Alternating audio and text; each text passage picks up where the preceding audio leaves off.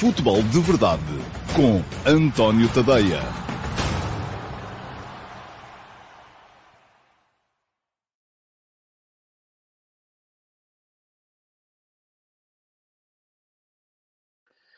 Ora, então, olá, muito bom dia a todos. Sejam muito bem-vindos à edição número 770 do Futebol de Verdade. Hoje é quarta-feira, dia 22 de março de 2023 e cá estou eu para levar até vós mais um espaço de comentário da atualidade futebolística, comentário e interação, porque essa vai se mantendo. Quem não assistiu ao Futebol de Verdade de ontem, é a favor de dar um saltinho depois no final do programa à playlist de março, por exemplo, ou ao meu canal de YouTube para poder ver o programa O que Fazemos com o Futebol de Verdade, porque lá nesse programa eu expliquei exatamente as regras nas quais este programa vai decorrer até ao final da época. Vou dizer aqui muito rapidamente quais são. O chat vai ter semáforos, isto é, vai estar aberto quando eu decreto que sim, que é para abrir, e vocês podem comentar, deixar perguntas, fazer aquilo que entenderem menos, tratarem-se mal uns aos outros e a mim, já agora, e depois vai estar fechado enquanto eu estiver a explicar os meus raciocínios, porque nessa altura não tenho a capacidade para estar a olhar para aquilo que está no chat e era muito nessa altura que a coisa perdia o tino e se tornava absolutamente irrespirável o ar por lá. Estas são as regras até final desta temporada. Houve muita gente que, seja através dos comentários do YouTube na emissão gravada de ontem, seja através do meu canal, do meu servidor de Discord, já me veio dizer que bom, isto fica tudo na mesma, não há mudanças radicais. Muita gente que queria mudanças radicais e eu vou dizer-vos que estava muito inclinado para elas, muito inclinado para tornar o chat exclusivo a subscritores premium do meu Substack. Não é líquido que isso não aconteça a partir do início da próxima temporada. Estou muito inclinado para aí. Vai depender muito da forma como as coisas correrem daqui até lá, enquanto o chat for aberto a toda a gente que quiser assistir ao programa em direto. Ora, muito bem.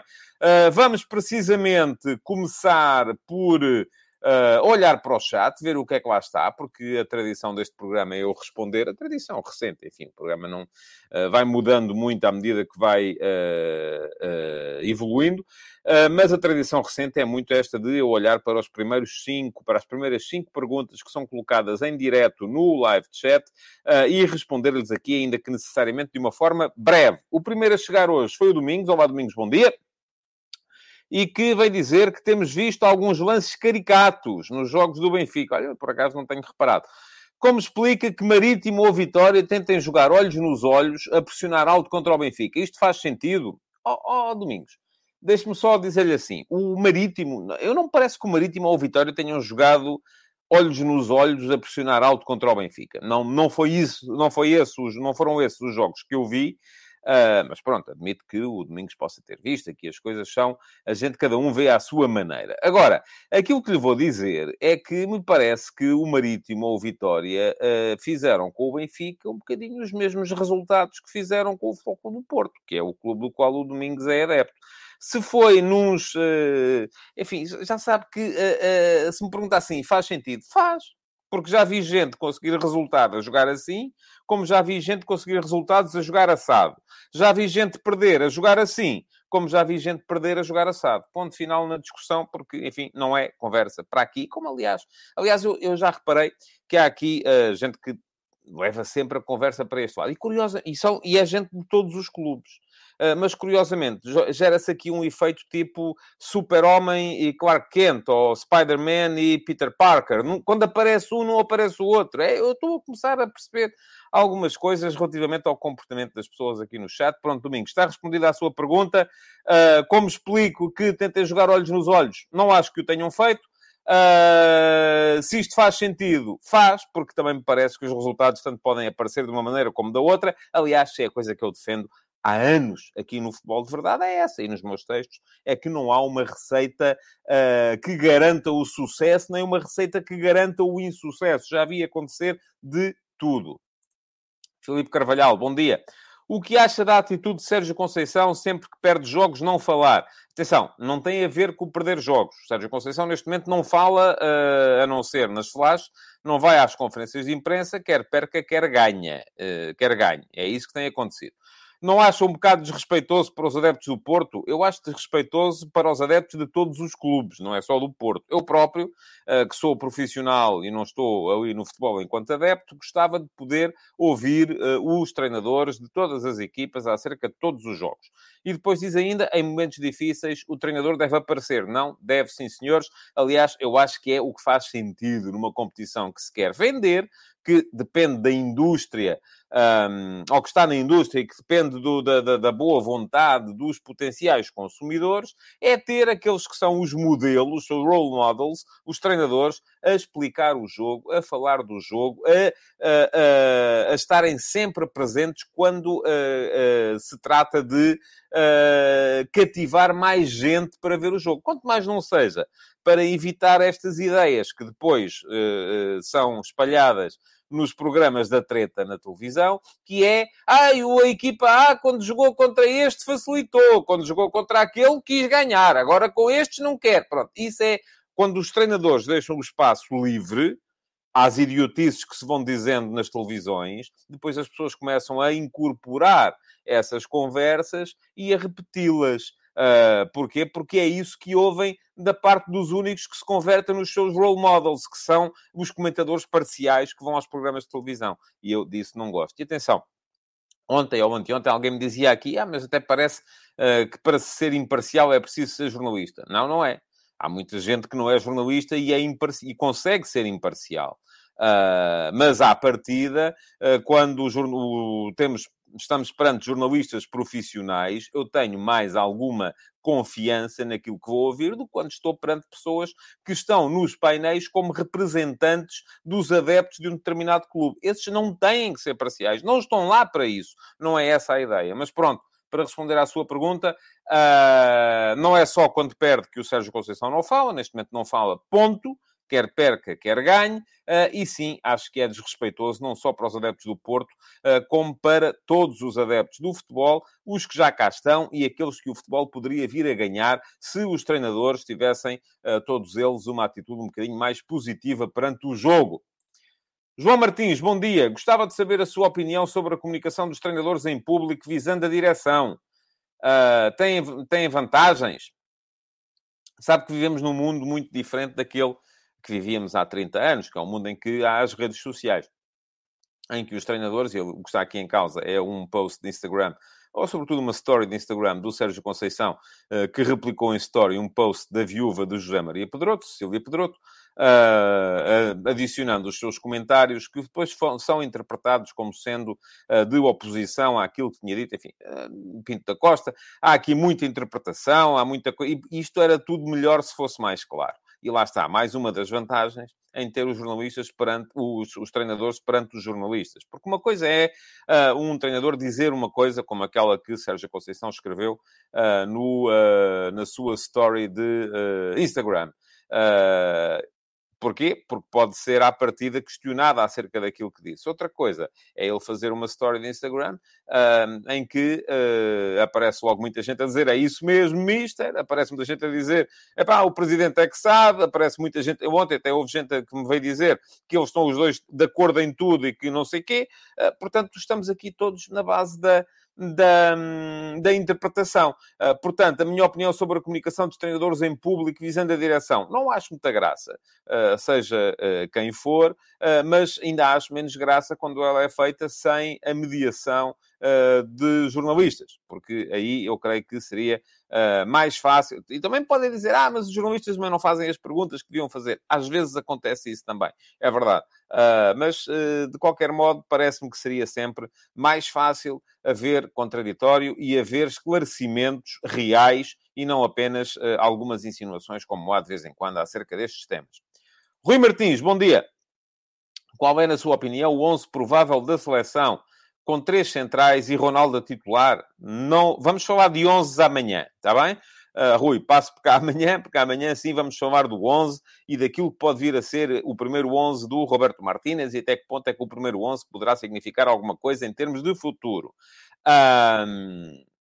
Mas, de qualquer modo, eu começo logo por esbarrar e remeto-vos para houve uma conversa muito engraçada no último sábado, no programa da RTP, 3 à noite, a partir das 23 horas, para quem quiser recuperar através da box, em que estava o painel do costume, sou eu, o José Nunes, o Jorge Andrade e o Tiago Fernandes, e em que estávamos a falar precisamente do papel, do que deve ser o papel do central do meio num esquema de 3 centrais.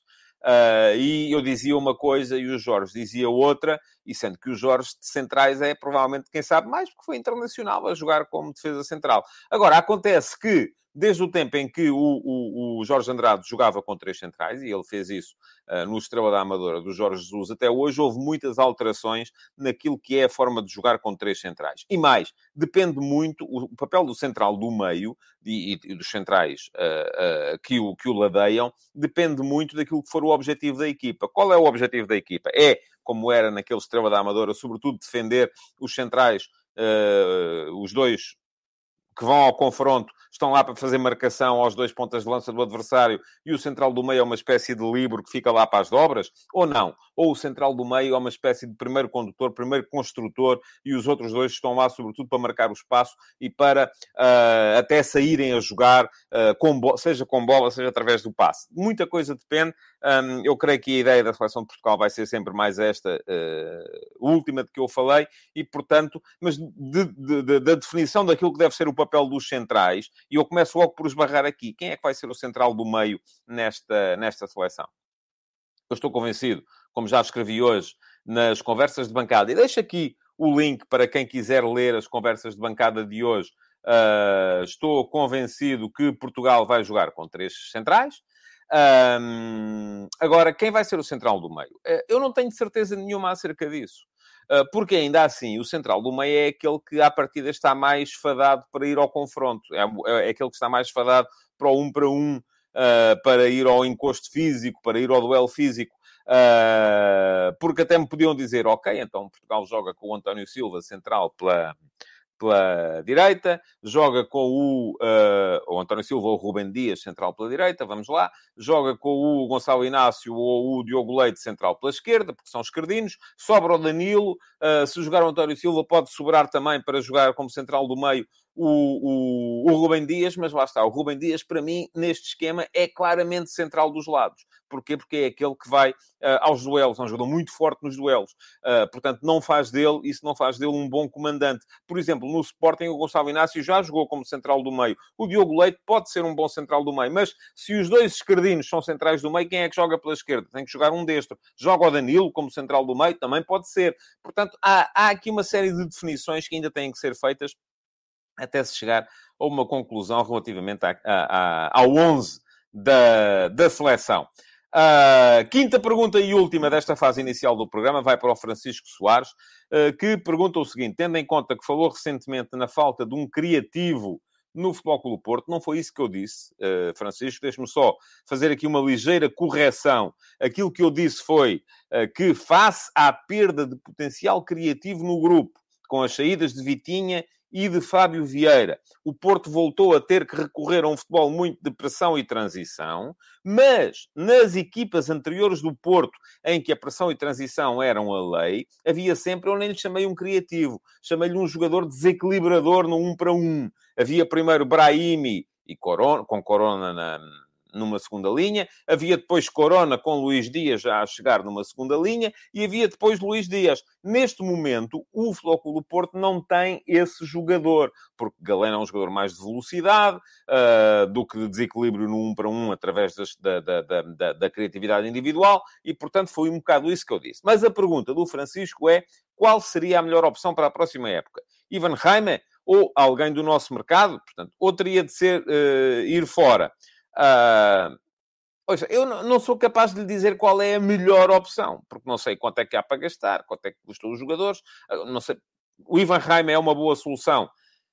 O Ivan Reimer é uma boa solução se o Porto quiser um jogador do género do Fábio Vieira. Porque eu acho que ele pode perfeitamente fazer esse papel na equipa. Mas para ter uma equipa a jogar na lógica de maior criatividade coletiva, faz mais falta um jogador das características do Vitinha do que um jogador das características do Fábio Vieira. Depois, se é preciso ter um jogador que seja mais Brahimi, Luís Dias, Corona, já não me parece que o Ivan Reimer seja esse tipo de jogador. Já teria que ser um jogador diferente. No campeonato português, quem? Ouça, assim de repente não sou capaz de lhe ir descobrir aqui ninguém. Mas haverá com certeza jogadores com esse perfil, tanto por cá como fora. Agora a questão depois é perceber quanto é que há para gastar e o que é que pode ser feito com esse dinheiro. Bom, o chat está aberto já para aí há 2 ou 3 minutos. Não vou dar-lhe conversa domingos acerca dessa questão do Paulo Sérgio. Não teve nada a ver com a forma de jogar. Teve a ver com o facto de ter jogado sem a maior parte dos titulares, por opção. Portanto, não há sequer conversa a esse respeito. Agora, o chat está aberto. Se tiverem alguma coisa a dizer de construtivo sobre aquilo que eu disse até aqui, façam um favor. Estejam à vontade. Estou cá, por enquanto, para responder às vossas perguntas, aos vossos comentários. Enquanto não chegam esses comentários, porque isto, com o abrir e fechar do chat, há aqui sempre um ligeiro compasso de espera, deixem-me só chamar-vos a atenção para uma questão, é que podem fazer a subscrição do meu Substack aqui, neste link que eu vou deixar. O que é que a subscrição do Substack... Eu vou pôr a passar aqui também em rodapé o endereço. É tadeia.substack.com. O que é que a subscrição do Substack tem para vocês? Tem todos os textos que eu vou escrevendo em tadeia.substack.com. Não só aqueles que eu vou escrevendo, como aqueles que eu escrevi para trás. E, além disso, têm também a possibilidade de aceder ao meu canal de Telegram. E o meu canal de Telegram tem os textos todos lidos por mim. E lidos por mim significa que vocês podem ouvi-los enquanto estão a cumprir outras tarefas do vosso dia-a-dia. E, além disso, também podem entrar no meu servidor de Discord. E no meu servidor de Discord há várias chatrooms para podermos falar uns com os outros, de forma a podermos debater futebol e outras coisas também que por aí vão acontecendo. Ora, muito bem. Já temos aqui alguns comentários. Quem quiser fazer a subscrição, paga a subscrição. Eu acho que me perdi aqui um bocadinho, porque estava aqui ao mesmo tempo de olho nos comentários. A subscrição gratuita não pagam nada, têm apenas acesso aos textos gratuitos, naturalmente, e não entram nem no Telegram, nem no Discord. Quem quiser fazer a subscrição paga, não só entra no Telegram, entra no Discord, tem acesso a todos os textos que eu vou publicando na íntegra, não só os que estão para a frente, como também todos aqueles que lá estão no arquivo. Bom, vamos lá. O que é que há aqui para ler da vossa parte? O Vasco Duarte diz que tem o PP. Assim, o PP não é o mesmo tipo de jogador. Lá está. Eu vejo o PP mais numa lógica também de Fábio Vieira. Não tanto numa lógica de avançado rompedor. Estamos a falar, atenção, vejam as características dos jogadores. Luís Dias, Brahimi, Corona, PP, depois noutro patamar. Noutro patamar não é de qualidade, é de características. PP, Fábio Vieira, eventualmente Ivan Reimer, são jogadores diferentes. Não é aquele driblador que vai por aí e encara 3 adversários de uma vez e os ultrapassa. Não é o mesmo tipo de jogadores. Pergunta aqui o Rafael Mota se o Ivan Reimer já deu provas. Não tem... A questão, lá está, volto a dizer. Isto é como nas seleções nacionais. O mercado funciona como nas seleções. Os jogadores não são contratados pelo que fizeram, são contratados por aquilo que podem vir a fazer. A questão não é tanto já deu provas, ele tem características para poder vir a ser útil ou não? É isso que interessa. E isso, atenção, até pode ter sido só em 4 ou 5 jogos, desde que os dados estejam lá e seja possível compilá-los. Carlos Guist diz que central pelo meio, na minha ideia, só pode ser Inácio, porque é o melhor construtor. Em relação ao Porto, tem PP para criativo. Em relação à questão do PP, já respondi. Não acho que só possa ser Inácio. Acho que Danilo pode fazer a posição. Acho que o Diogo Leite pode fazer a posição. E eu curiosamente vejo muita semelhança em termos de jogo com bola entre o futebol do Gonçalo Inácio e o futebol do António Silva. Acho que são muito parecidos no jogo. Atenção, não se irritem. Fazem favor. Porque já estou a ver a malta do Sporting a dizer que o do Benfica ainda não provou e a malta do Benfica a dizer que o do Sporting não interessa a ninguém. Bom, não se irritem se fazem favor. Jogo com bola, sem bola são muito diferentes. Jogo com bola, vejo-os muito semelhantes um ao outro. Ora, muito bem. O que é que temos aqui mais? O Diogo Borges diz que por ele seria Rubem Dias no meio, porque com António Silva e Gonçalo Inácio ele seria o mais lento. O facto de estar ao meio não tem que ser mais rápido. Atenção, o Coates é o mais lento dos centrais do Sporting, e é o que joga ao meio. O que, pronto, ok, faz sentido na sua argumentação, mas não tem necessariamente que ser o mais lento a jogar ao meio. Diz o Miguel Galveia que, embora seja diferente dos exemplos que eu dei, talvez o Verón possa ser esse jogador na próxima época. Talvez, tem que ver mais. Embora eu veja o Verón muito mais como jogador de ataque ao espaço, na profundidade, do que como jogador de pegar na bola e encarar os adversários no 1 para 1. O João Silva diz que Pepe não vai ser coisa nenhuma porque não está na equipa neste momento. Vai ser o central do meio, na direita Rubem Dias, na esquerda Gonçalo Inácio. Vamos ver. Nestes jogos não vai haver Pepe. Isso já é seguro, certo e seguro. E pergunto ao Bruno Gomes se terá Portugal centrais habituados ou rotinados a jogar num sistema de 3 centrais. Isso é irrelevante, Bruno. No meu ponto de vista. Eu sei que essa era a lógica do ex-selecionador Fernando Santos para, por exemplo, não ter alguns jogadores que estavam habituados a jogar com 3 atrás, e para os ter, porque ele ia jogar com 4 e, portanto, só queria gente rotinada numa linha de 4, eu acho que não é grande problema. Todos eles podem ser habituados a jogar de uma forma ou da outra. Bom, vamos em frente. O chat vai fechar outra vez, já está. Porque hoje temos 2 perguntas na mousse. E é curioso, temos aqui o Peter Parker a falar do Spider-Man. Falta aparecer o Spider-Man hoje para falar do Peter Parker. Portanto, já sabe, o Peter Parker. Agora tem que fazer log off e entrar com outra conta para vir completar a festa. Eu achava graça que isso acontecesse. Tinha muita piada. Agora continua a ser conseguir ver os 2 ao mesmo tempo. Tem que arranjar 2 computadores. E aí a gente pode ser que se consiga articular aqui todos e fazemos aqui uma festa. Até jogamos King com morto. Bom, vamos lá. Temos 2 perguntas na mousse para responder hoje. E, portanto, vamos a isso. Porque eu ontem acabei por não responder a nenhuma. Vamos lá. A primeira de ontem é uma pergunta de resposta muito rápida, mas da qual eu gostei porque me veio cá trazer é quase um statement, é quase uma afirmação de uma coisa que é boa para o futebol. Diz o Luís Cerqueira Gomes, bom dia, espero que esteja cá hoje. Na passada terça-feira, portanto já foi da outra semana, encontrei o Wolfsgrove e o Nigel Thomas, para quem não sabe, são 2 jogadores do Futebol Clube Paços de Ferreira, na bancada do Dragão, e a terça-feira, para quem não se lembra, foi o dia do jogo Porto Inter. Achei curioso porque, tanto quanto sei, não é prática comum. Sim, Luís, nem sequer não só não é prática comum, como muito provavelmente muita gente que soubesse disso já ia servir-se disso para dizer estão feitos com o Porto. Agora imaginem, se o Paços de Ferreira vai jogar com o Porto e um deles calha a fazer um autogol. Pois, deram-lhe bilhetes para ir ver a bola e tal. Eu já sei como é que isto funciona. Portanto, mas é muito importante que todos nós façamos o possível para desmistificar este tipo de coisas. E é isso que está a fazer o Luís Cerqueira Gomes, e por isso isto mais do que uma pergunta na mousse, é quase uma afirmação na mousse. Diz o Luís: acho que é saudável e que faz todo o sentido. E gostava que acontecesse mais vezes. Também eu, Luís. Adorava que pudesse acontecer mais vezes, sem aparecerem aí a quantidade de estarolas a fazer ruído à volta desse tipo de coisas. Afinal de contas, nem toda a gente tem um jogo dos oitavos de final da Champions League a apenas 35 km de distância. Imagino que para um atleta profissional seja um privilégio. Qual é a sua opinião? Obrigado, parabéns pelo programa. Obrigado, Luís. A minha opinião, Luís, deixe-me só dizer, isto praticamente não preciso dizer nada porque o Luís já disse tudo. A minha opinião é absolutamente igual à sua. Estamos a falar de Liga dos Campeões. Estamos a falar da melhor competição de futebol de clubes do mundo.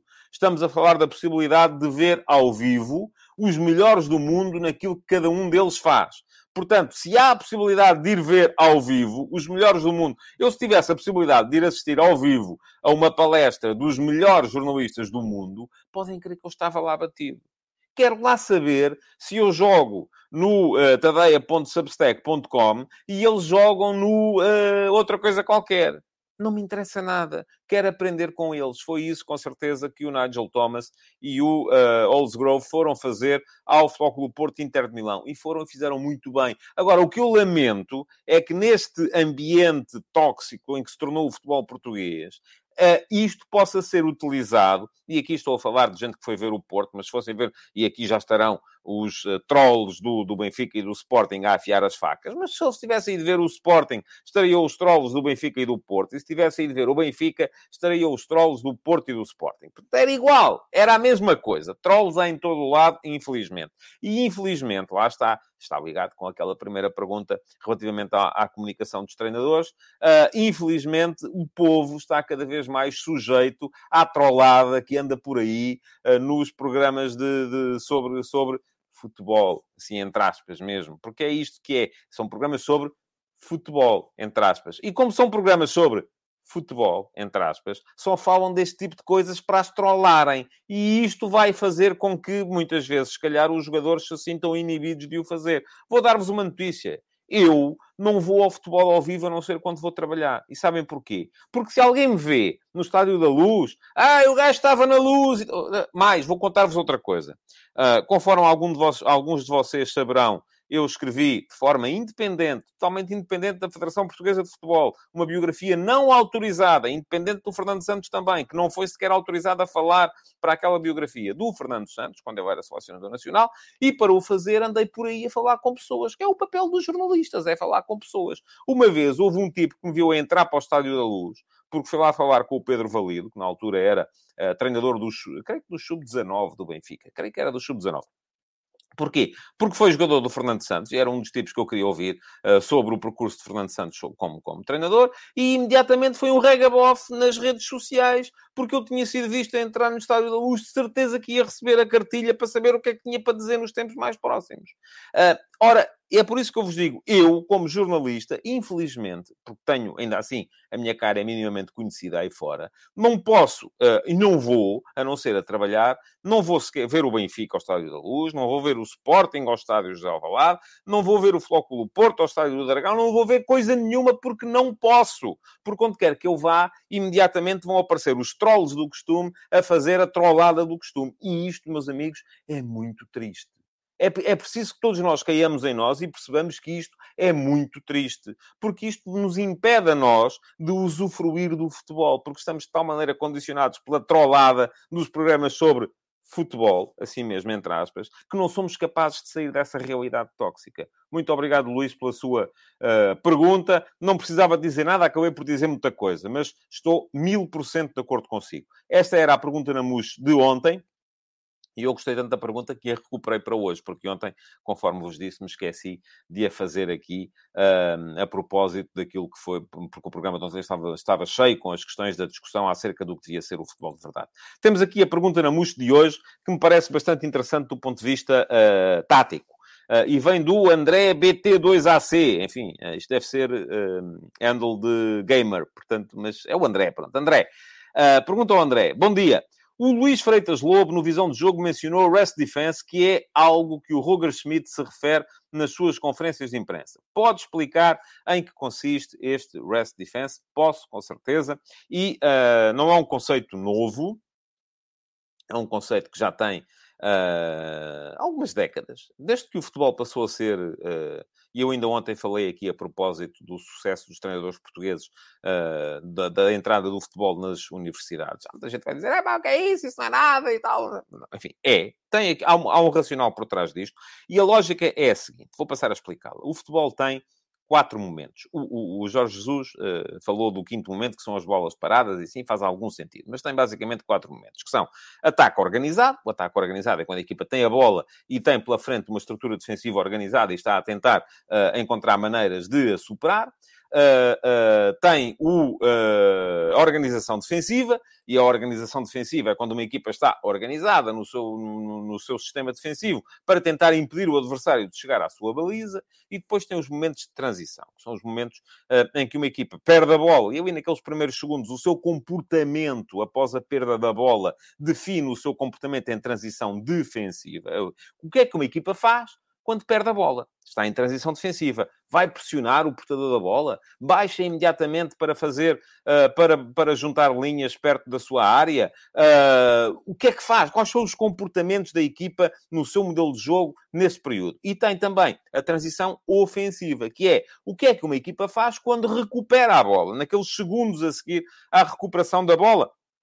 O que é que faz? Reorganiza atrás, segura, tenta meter um contra-ataque ou um ataque rápido, explorar imediatamente o espaço que está aberto na profundidade. Portanto, todos estes comportamentos definem aquilo que é o modelo de jogo de uma equipa. São os seus comportamentos nos momentos de jogo a que o futebol está sujeito. Agora, aquilo que nos ensinam, e a mim não me ensinam porque eu não estive lá, mas já li muita coisa sobre o tema, nas universidades, nos cursos de futebol, é que o jogo é uno, isto é, e é fácil de perceber isto. Não há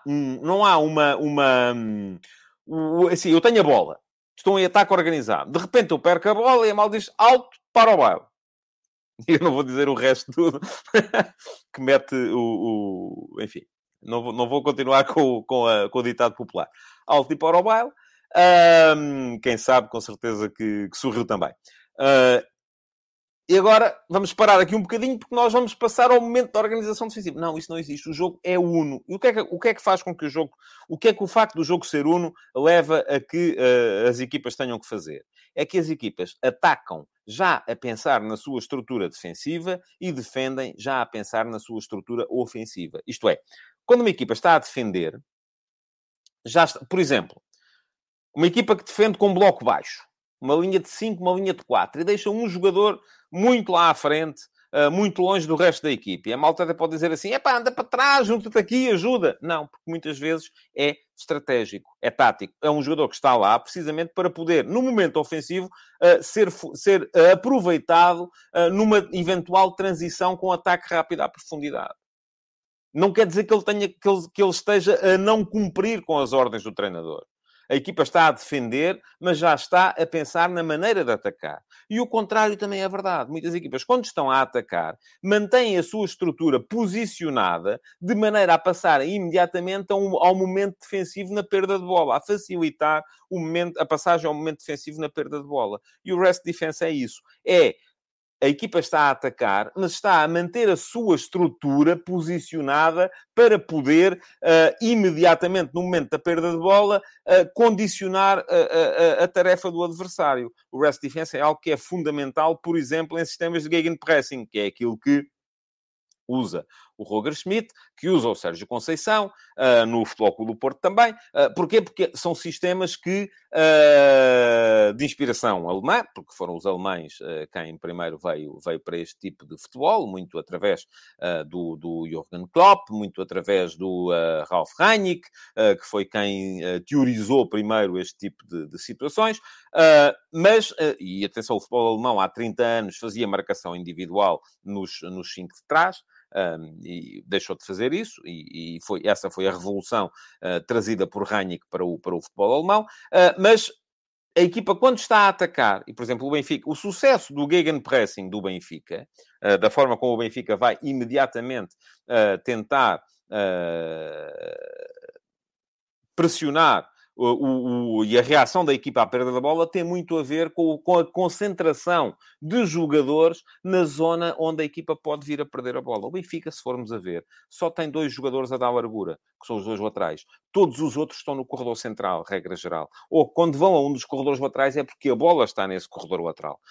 É uma equipa que parte muito do espaço central, eventualmente bascula um bocadinho para a direita, um bocadinho para a esquerda, quando lá está a bola, mas raramente tem, por exemplo, nós vimos a seleção espanhola com bola, tinha 2 jogadores abertos junto a uma linha, 2 jogadores abertos junto à outra linha. Isto vai dificultar o momento de reação à perda. Porquê? Porque se a bola é perdida numa linha, há gente que está muito longe. Quando a equipa é mais está mais próximo em termos de largura, isto vai facilitar e muito a reação à perda. É por isso que eu digo que este Benfica, neste momento, é uma equipa muito forte na reação à perda, não é uma equipa tão forte em pressão alta. Porquê? Porque pressão alta, se a definirmos como posicionamento perante o início da organização ofensiva do adversário, é uma equipa que não tem as suas zonas de pressão assim tão bem definidas. Reage muito bem no momento da perda, não é tão forte quando o adversário está a começar a organizar-se. E aí é, às vezes, até relativamente fácil rodar e sair pelo outro lado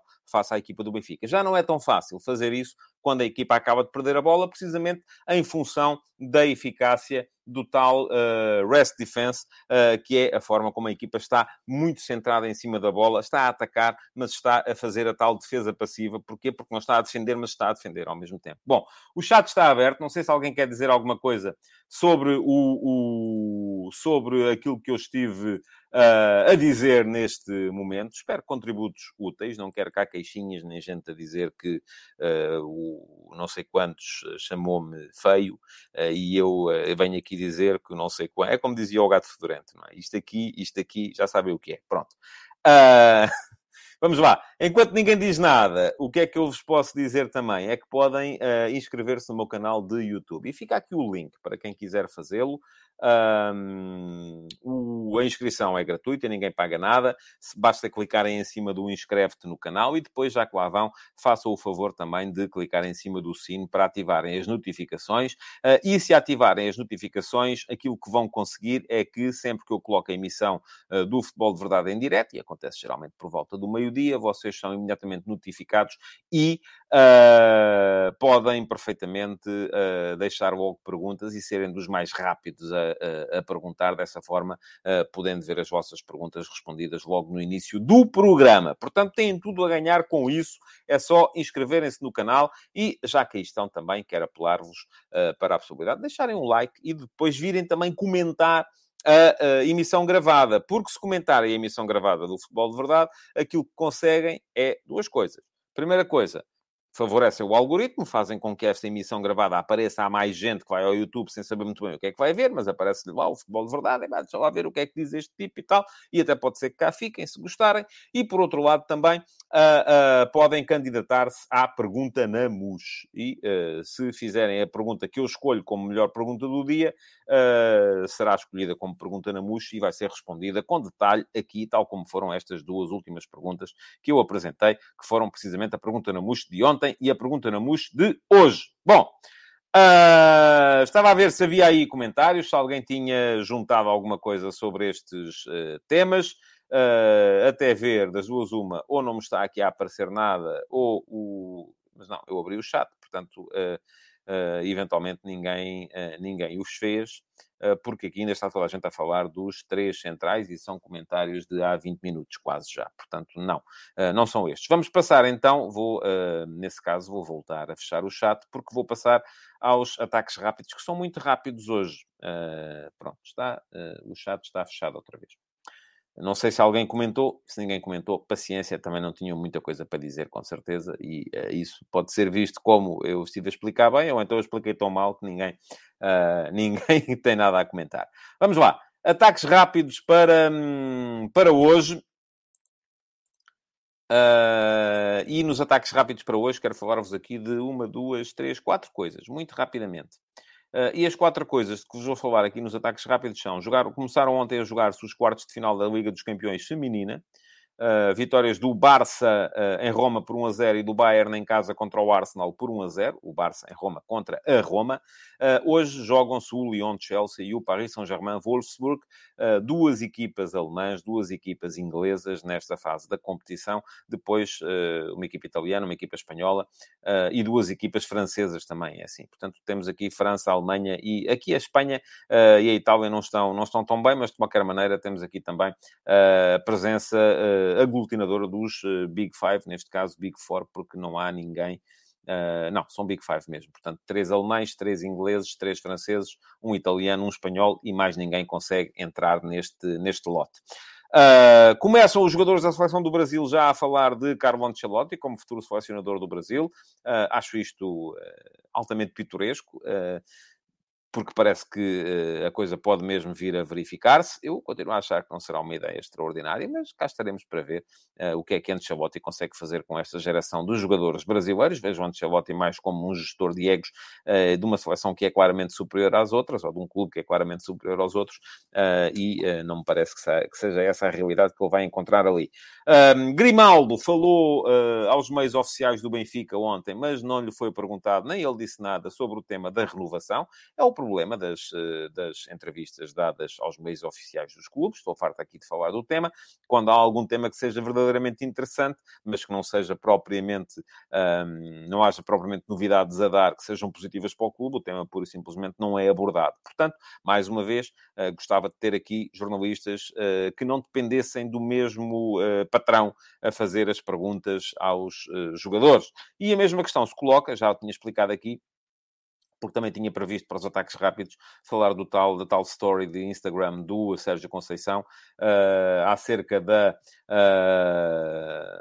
do post da viúva do José Maria Pedroto, Cecília Pedroto, em que Sérgio Conceição reagia ao facto de ser o treinador com mais vitórias pelo clube, dizendo que foram títulos conquistados com o apoio dos verdadeiros portistas e com ou sem recursos. Bom, mais uma vez, era importante que se percebesse exatamente onde é que Sérgio Conceição queria chegar, e aqui, lá está, também era importante haver a tal intermediação que as redes sociais, infelizmente, não garantem. Bom, não sei se vocês têm alguma coisa a dizer sobre os temas dos ataques rápidos. O chat está aberto outra vez.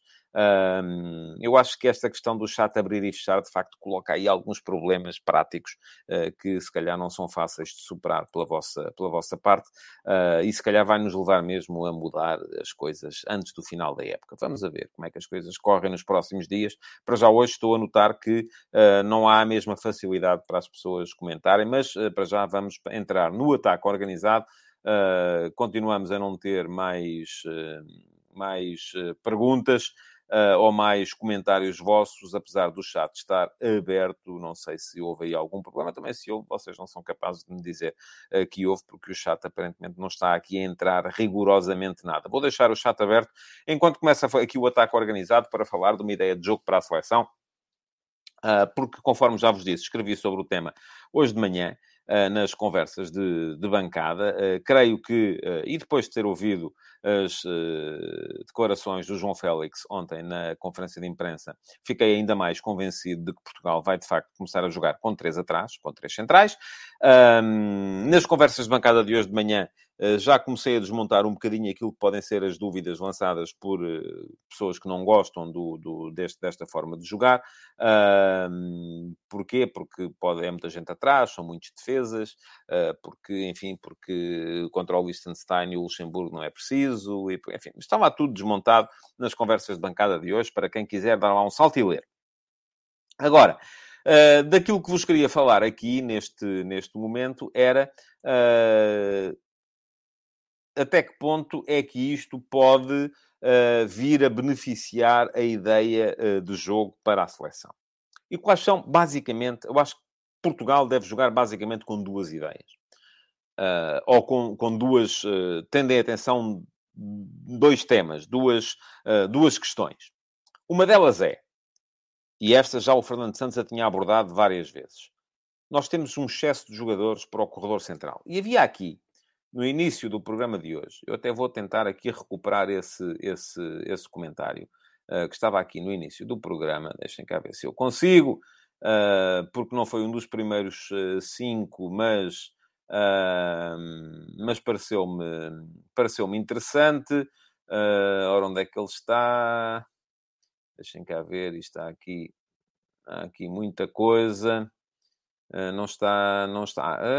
Está aqui. Era este comentário do LPVDG, que dizia: não acha que um 3-4-3, com um possível médio-centro mais defensivo e outro mais criativo, vai deixar muitos médios criativos insatisfeitos por não poderem jogar?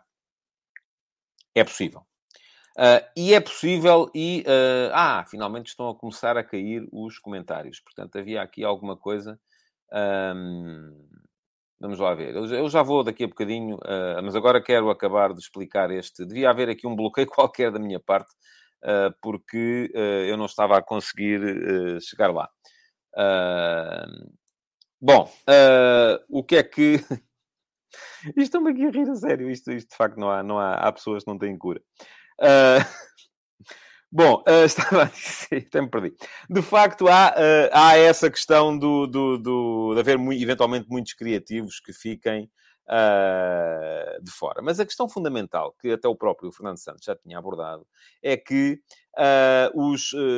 há muita gente que prefere jogar pelo meio. A gente olha para os jogadores principais da seleção portuguesa, os jogadores mais decisivos, e todos eles jogam pelo meio. Há pouca gente para jogar pelas alas. Portanto, a questão do 3-4-3 é que permite a concentração de mais gente no meio. Porquê? Porque as alas são basicamente... Lá está, a tal rest defense de que falei aqui há bocadinho. Há muito mais gente... as alas são quase sempre entregues aos alas, propriamente ditos. Porquê? Porque depois os 3 centrais jogam pelo meio, os 2 médios centro jogam pelo meio e os 3 atacantes basicamente jogam pelo meio. Portanto, além do guarda-redes, dos 10 jogadores de campo, temos 8 a jogar pelo meio. O 4-4-2, o 4-3-3, dos 10 jogadores de campo, só metem 6 a jogar pelo meio. Se, eventualmente, houver um esforço de os jogadores que estão do lado contrário ao lado da bola virem para dentro, poderá ter 8. Mas lá está, é um esforço que é preciso ser feito a partir de uma das alas, o que deixa os jogadores mais longe do centro de jogo e torna-se mais complicado de fazer a partir das alas do que a partir do meio. Portanto, eu acho que para uma equipa que tem as características da equipa portuguesa, em que a maior parte dos jogadores fundamentais se sentem mais confortáveis a jogar pelo meio do que pelas alas, faz todo o sentido adotar um esquema do género do 3-4-3. A outra questão é, tendo Portugal uma equipa que na maior parte dos jogos vai ter que assumir a iniciativa do jogo, faz mais sentido ter muita gente à frente do que ter muita gente atrás. E isto, à partida, pode parecer uma contraindicação para o sistema de 3 centrais. Porque lá são 5 defesas. Eu já tentei desmontar isso hoje de manhã nas conversas de bancada. Porquê? Porque não são 5 defesas, são 3 defesas. E depois há 2 jogadores, que são os alas, que no momento da organização defensiva podem estar colocados numa linha de 5, mas no momento da organização ofensiva estão colocados noutra linha de 5, que é a linha dos 5 homens que apoiam os jogadores da frente. Num 3-4-3, em termos ofensivos, as equipas tendem a jogar muito em 2-1-5... perdão, em 3-1-5-2. 3-1-5-1, assim é que é. Porquê? Porque tem os 3 centrais, tem o médio centro que fica mais posicional e depois tem o ponta de lança e tem no meio uma linha de 5. São os 2 alas, um dos médios que se junta aos homens da frente e os 2 avançados interiores. Ora, este 3-1-5-1, 3-1-5-1, sim, é isso mesmo, acaba por favorecer a colocação de mais gente na frente. E agora vocês até podem dizer assim, está bem, mas se os 2 laterais, que à partida serão, e para mim eram Cancelo e Nuno Mendes, mas admite a possibilidade de serem Cancelo e Rafael Guerreiro, se são os mesmos, quer se joga em 4-4-2 ou em 3-4-3, por que razão é que eles em 3-4-3 contam como jogadores da frente e em 4-4-2 ou em 4-3-3 contam como defesas? Por uma razão muito simples. Porque o facto de haver 3 centrais permite, juntos ao médio mais posicional, permite que estes 2 jogadores não tenham que ter preocupações defensivas no momento em que a equipa está a atacar.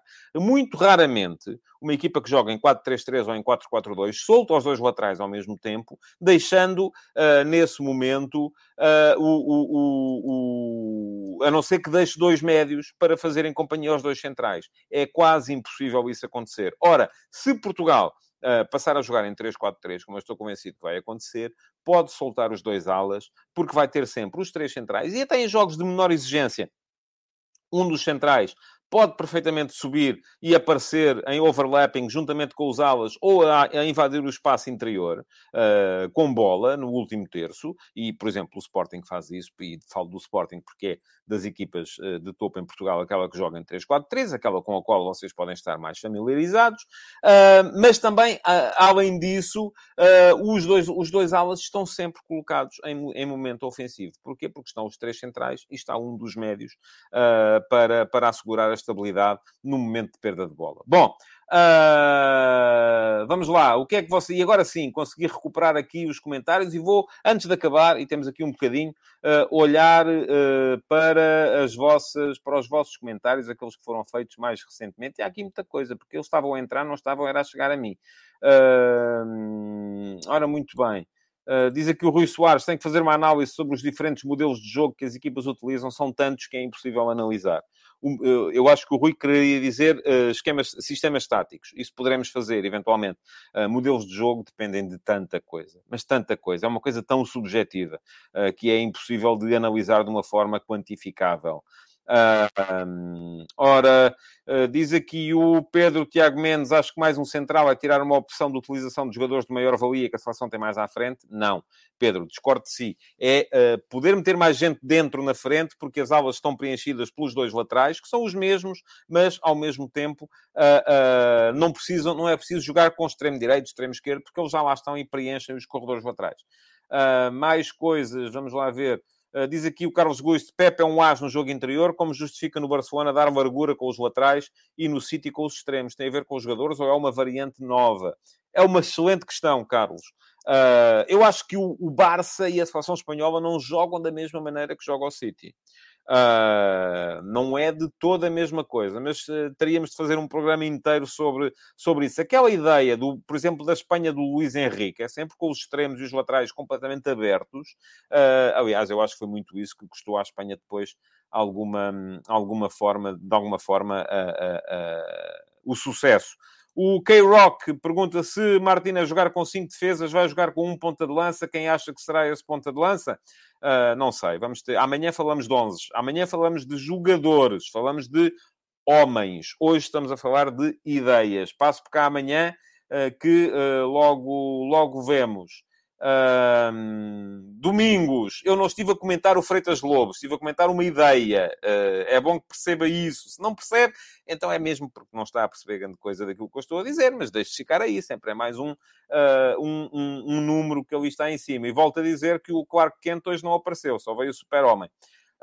O Miguel Galveia, enfim, é apenas um elogio, mas pronto, tem cá a dizer, este tipo de conteúdo em as mesmas medidas, falar sobre futebol tático, é para isso um bocadinho que cá estamos, não é para andar aqui a trollar com outro tipo de coisas. O Pedro Ferreira diz que o Benfica evoluiu bastante essa forma de defender alto desde o início da época, quando alguns jogadores falhavam muito nas zonas de pressão. Eu continuo a achar que ainda não a fazem bem a contra-pressão, não fazem bem a pressão alta. São coisas diferentes, mas, enfim, eu sou, se calhar, demasiado exigente. O Nilton Olindo pergunta, alguém me pode dizer quantas equipas que jogam com 3 centrais vão ser campeãs? Provavelmente só. Enfim, o Paris Saint-Germain varia bastante. Não joga sempre assim. Mas não me parece que isso seja relevante para a discussão. Porque se eu tiver 3 centrais, mas não tiver os melhores jogadores, não vou ser campeão. Se eu tiver jogar com 4 defesas e também não tiver os melhores jogadores, também não vou ser campeão. Aliás, o Gonçalo Madeira diz o contrário. Os clubes grandes jogam quase todos assim. Por acaso também não acho. O Fábio Santos vem perguntar sobre nomes.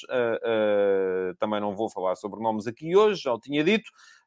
E o Jorge Fernandes diz, eu acho que o futebol é único, isto não é como o futebol americano, que se troca a equipa com a defesa ou o ataque, pode-se treinar os vários momentos do jogo, é isso mesmo. O Luís Mendes diz que é benfiquista e achou um disparate não perguntar ao Grimaldo sobre a renovação. A questão é que ele não tinha nada para dizer, muito provavelmente. Por isso não me parece que fosse, se calhar, um conteúdo a inserir. Bom, vamos lá, mais coisas, tal. Há aqui gente a repetir perguntas. Bom, havia muito mais comentários. Não vamos ter tempo já para os ler, porque, lá está, hoje o chat com semáforos não correu muito bem. Portanto, isto pode levar-me, se calhar, a repensar. Enfim, isto é um processo em andamento constante. Vou ler tudo aquilo que vocês aqui escreveram há bocadinho. Portanto, como vou ler tudo, depois tirarei também as minhas ilações. Quero agradecer-vos a todos por terem estado aí, pedir-vos para deixarem o vosso like, para irem à emissão gravada a fazer os vossos comentários, deixarem perguntas, para eventualmente serem pergunta na MUS para amanhã. Amanhã sim vamos fazer aqui uma antecipação do jogo da Seleção Nacional com o Liechtenstein, muito mais centrado em nomes do que em ideias, porque as ideias eu acho que já ficaram aqui mais ou menos explicadas hoje. Muito obrigado então por terem estado aí. Amanhã espero que possam estar de volta. Até amanhã. Futebol de Verdade, em direto de segunda a sexta-feira, às 12h30.